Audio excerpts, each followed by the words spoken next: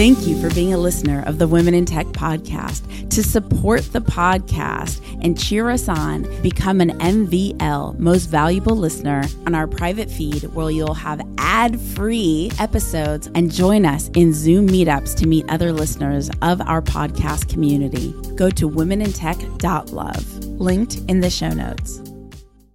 Welcome to the Women in Tech Weekly Remix episode. 3, 2, 1.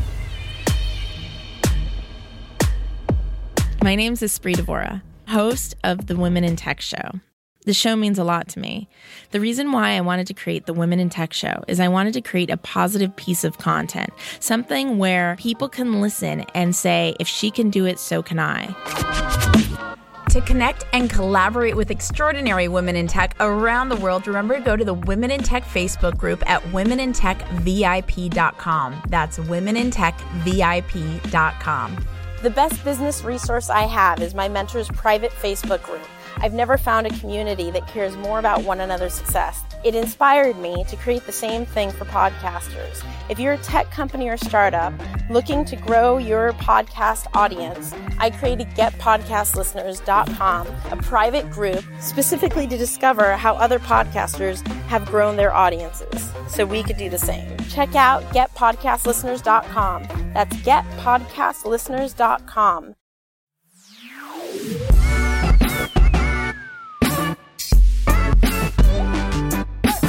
I'm Megan McCracken, head of manuscript at Scribe Media. At Scribe, we help authors turn their ideas into books and get those books published and out into the world. We're based in Austin, Texas. So we were like early computer adopters, early internet adopters. I grew up in LA, pretty much like right in the middle of the entertainment industry. My mom was a TV producer. So I'm in LA. I grew up in Burbank. Oh, nice. Yeah. So, yeah, we were kind of like early tech adopters, had computers, personal home computers, pretty much like late 80s, like pretty early, I think, for most homes. We had internet right away, went through all the phases of internet, dial up through all the phases of broadband. And, I remember actually really clearly when we got a CD-ROM enabled computer and like my friends at school were like, oh my God, yeah. This is the way of the future, right? But yeah, we were kind of early adopters, and I would not have gotten into coding at all if it weren't for my mom and my brother, who were both, they're just really curious people who are interested in... Your mom and your brother. Yeah, yeah. Interesting that it's your mom too. Yeah. My mom still works in tech to this day. She is a marketing manager for a huge... education software company. Nice. And so they kind of got me a little bit into coding. I was never really into actual programming. I was really into HTML.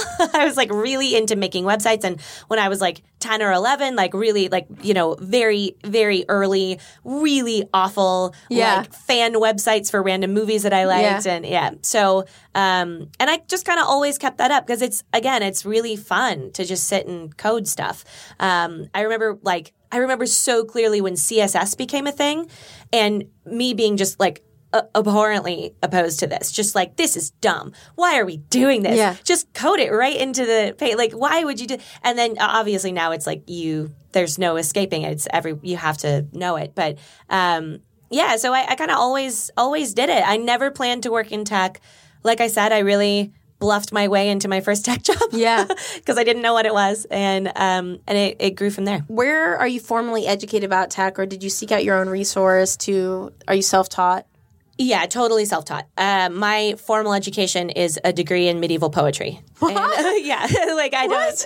I don't. I studied like Beowulf through college. That's what I did. I really thought I wanted to like go be an academic at Oxford and just like read dusty books my whole life, and that turned out not to be what I wanted. Well, actually. They're not dusty, but you do get to read books your whole life. I do. I get to read books my whole life. Lots of reading and writing. And then I got into tech writing because I had been doing business writing. Right. I got an MBA, and I was like, okay, well, I know how to write.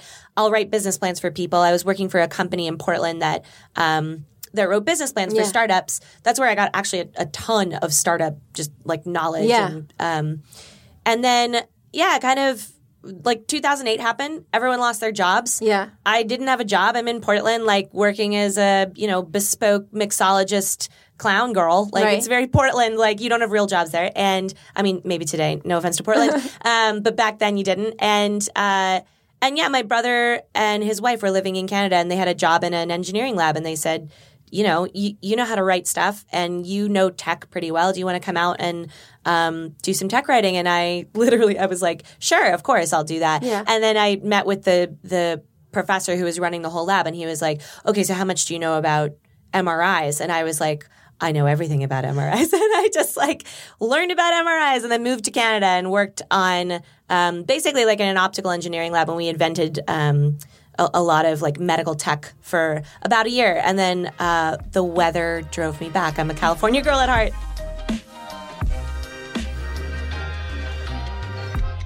This is Liz Kofel. I'm on the business development team of Valkyrie Intelligence, an applied science and strategy consulting firm. We're based in Austin, Texas. I mean, one in particular, I think, is just working in tech as a woman is just people's perception of you when they see you. Because I am smart. Like, we are smart as women in tech, just in general. Like, we are smart humans. Yeah. And we're here for a reason. Yeah.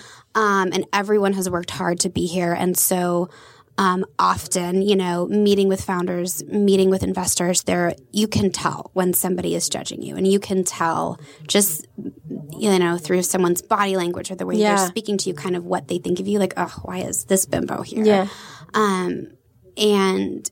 And so, in it, that's something that I think so many of us had to deal with all of our lives. And it doesn't, it doesn't end when you're an adult, unfortunately. So just working through that, I think by proving myself to myself and just growing to a space where it genuinely doesn't matter the male opinion of me. Like I no longer give a shit and I am here to work hard and do my absolute best.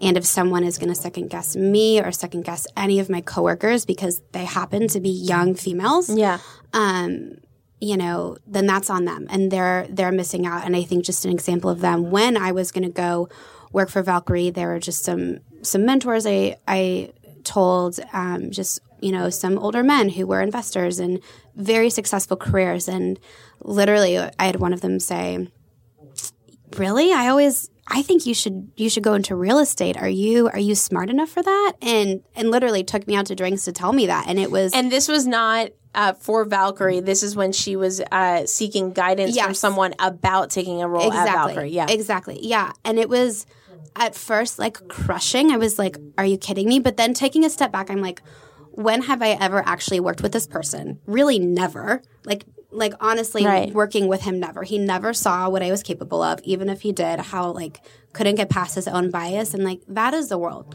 and it sucks and it's terrible, but just having to push that out and just continue for myself, continue for my sisters. Yeah. That's something that I think I'm proud of. It's interesting. We had another guest that talked about sometimes when they go into pitch meetings, they're treated like they're little children. Mm-hmm, I said a really empowering approach is not like, does someone validate us, but but instead coming from our own power and saying, are they the right fit for us? Rather than absolutely we're not the right fit for them. 100%. It's like, is this person I'm talking to, whether it be in business, personal relationship, family, friends, whatever, are they the right fit for what we need in our lives? Oh. And then it doesn't become about anything to do with them. You take the power away. Yeah. 100%. 100%. I think that's or you take your power back. Yes. Yeah. That's such a healthy perspective. Yeah. And what books are your favorite? I always like to ask, do you have a book, professionally or personally or both, that you really love? That's a great question. Favorite book of all time is East of Eden. Oh. Yeah. And what's it about? Yeah, by John Steinbeck. It's a classic. Yeah, it's beautiful. To me, it's about the human spirit. There's a line in that book that talks about a Hebrew word for thou mayest. I think it's timshel, and it basically talks about how our spirit is always attacked and never destroyed, which I love. Oh. I love that. Our spirit is always attacked but never destroyed. Never, yeah, which I love that humanist thought process. Yeah. And, I don't know, it's very motivating and empowering to me, and I love it.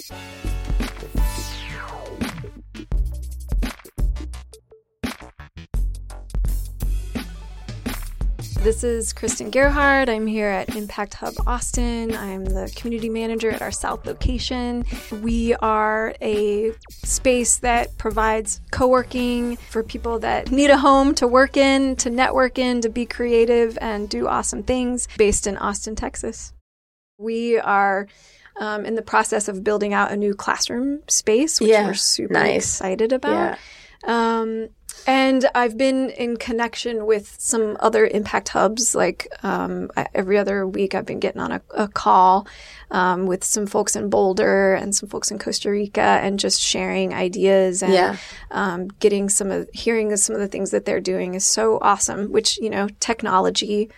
So amazing. Like, here I am talking to people that aren't even in Austin. Like, so amazing. Because sometimes it's easy to get down on, like, the technology that we have, right? Like, it's, like, too crazy. But I mean, I wouldn't be here if it wasn't for not just the Women in Tech podcast, but how did I find Impact Hub via, Spy Cloud? How did I find Spy Cloud? I think, who knows, via Twitter or Facebook. It's... Right. Yeah. Yeah. In that way, it's rad. It's an amazing We're having this offline connection because... which I love. I just don't like when it stays online. Right. Or in a false way. Right. So we're about to start building out our programming more, and we're going to have things more lunch and learns and kind of little groups where we're getting people together with some similar interests and doing these kind of productivity groups. Yeah. So I'm excited to delve more into that and try it out. And then we'll have to talk in a year and see how it Totally. I love that you're experimenting, and I think that's so important. Experiment. Yeah. Well, in co-working, this is such a new thing, really. Yeah. I mean, like the way that we're living now, and people aren't so much more and more, people aren't working for big companies. Yeah. I mean, that still exists, but more and more there's people that are in these small solo company, or it's just 2 or 3 people, and everybody's kind of wearing different hats, and you don't have like HR, and you don't and you don't it's like I was talking to a finance guy yesterday, and he was telling me how he was wanting to try to connect more with people that are in co-working spaces, because he wants to help them get some of the tools to make long-term financial planning the same as a larger company kind of thing. So I thought that was cool. So he's going to come do a lunch and learn. That's awesome. Yeah. And you have a FreshBooks event coming up, I think, tomorrow. We do, yes. So that's cool. Yeah, I love that you're constantly like bringing in the community and finding different ways. That's definitely another piece of it. And what's cool about having an event space as part of our event space is really beautiful. It's pretty cool. Brian, like the feel of the space for him was incredibly important, because the way that you feel in a space is going to affect how you feel about yourself, whether you feel open to connecting with other people or not. Completely. And so, I really love this space here.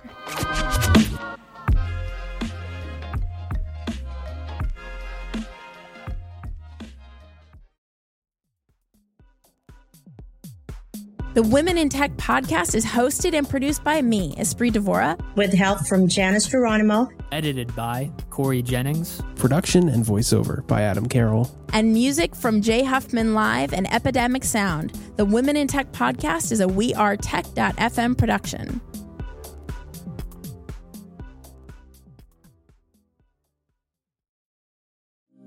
Thank you for being a listener of the Women in Tech podcast. To support the podcast and cheer us on, become an MVL, Most Valuable Listener, go to womenintech.love, linked in the show notes.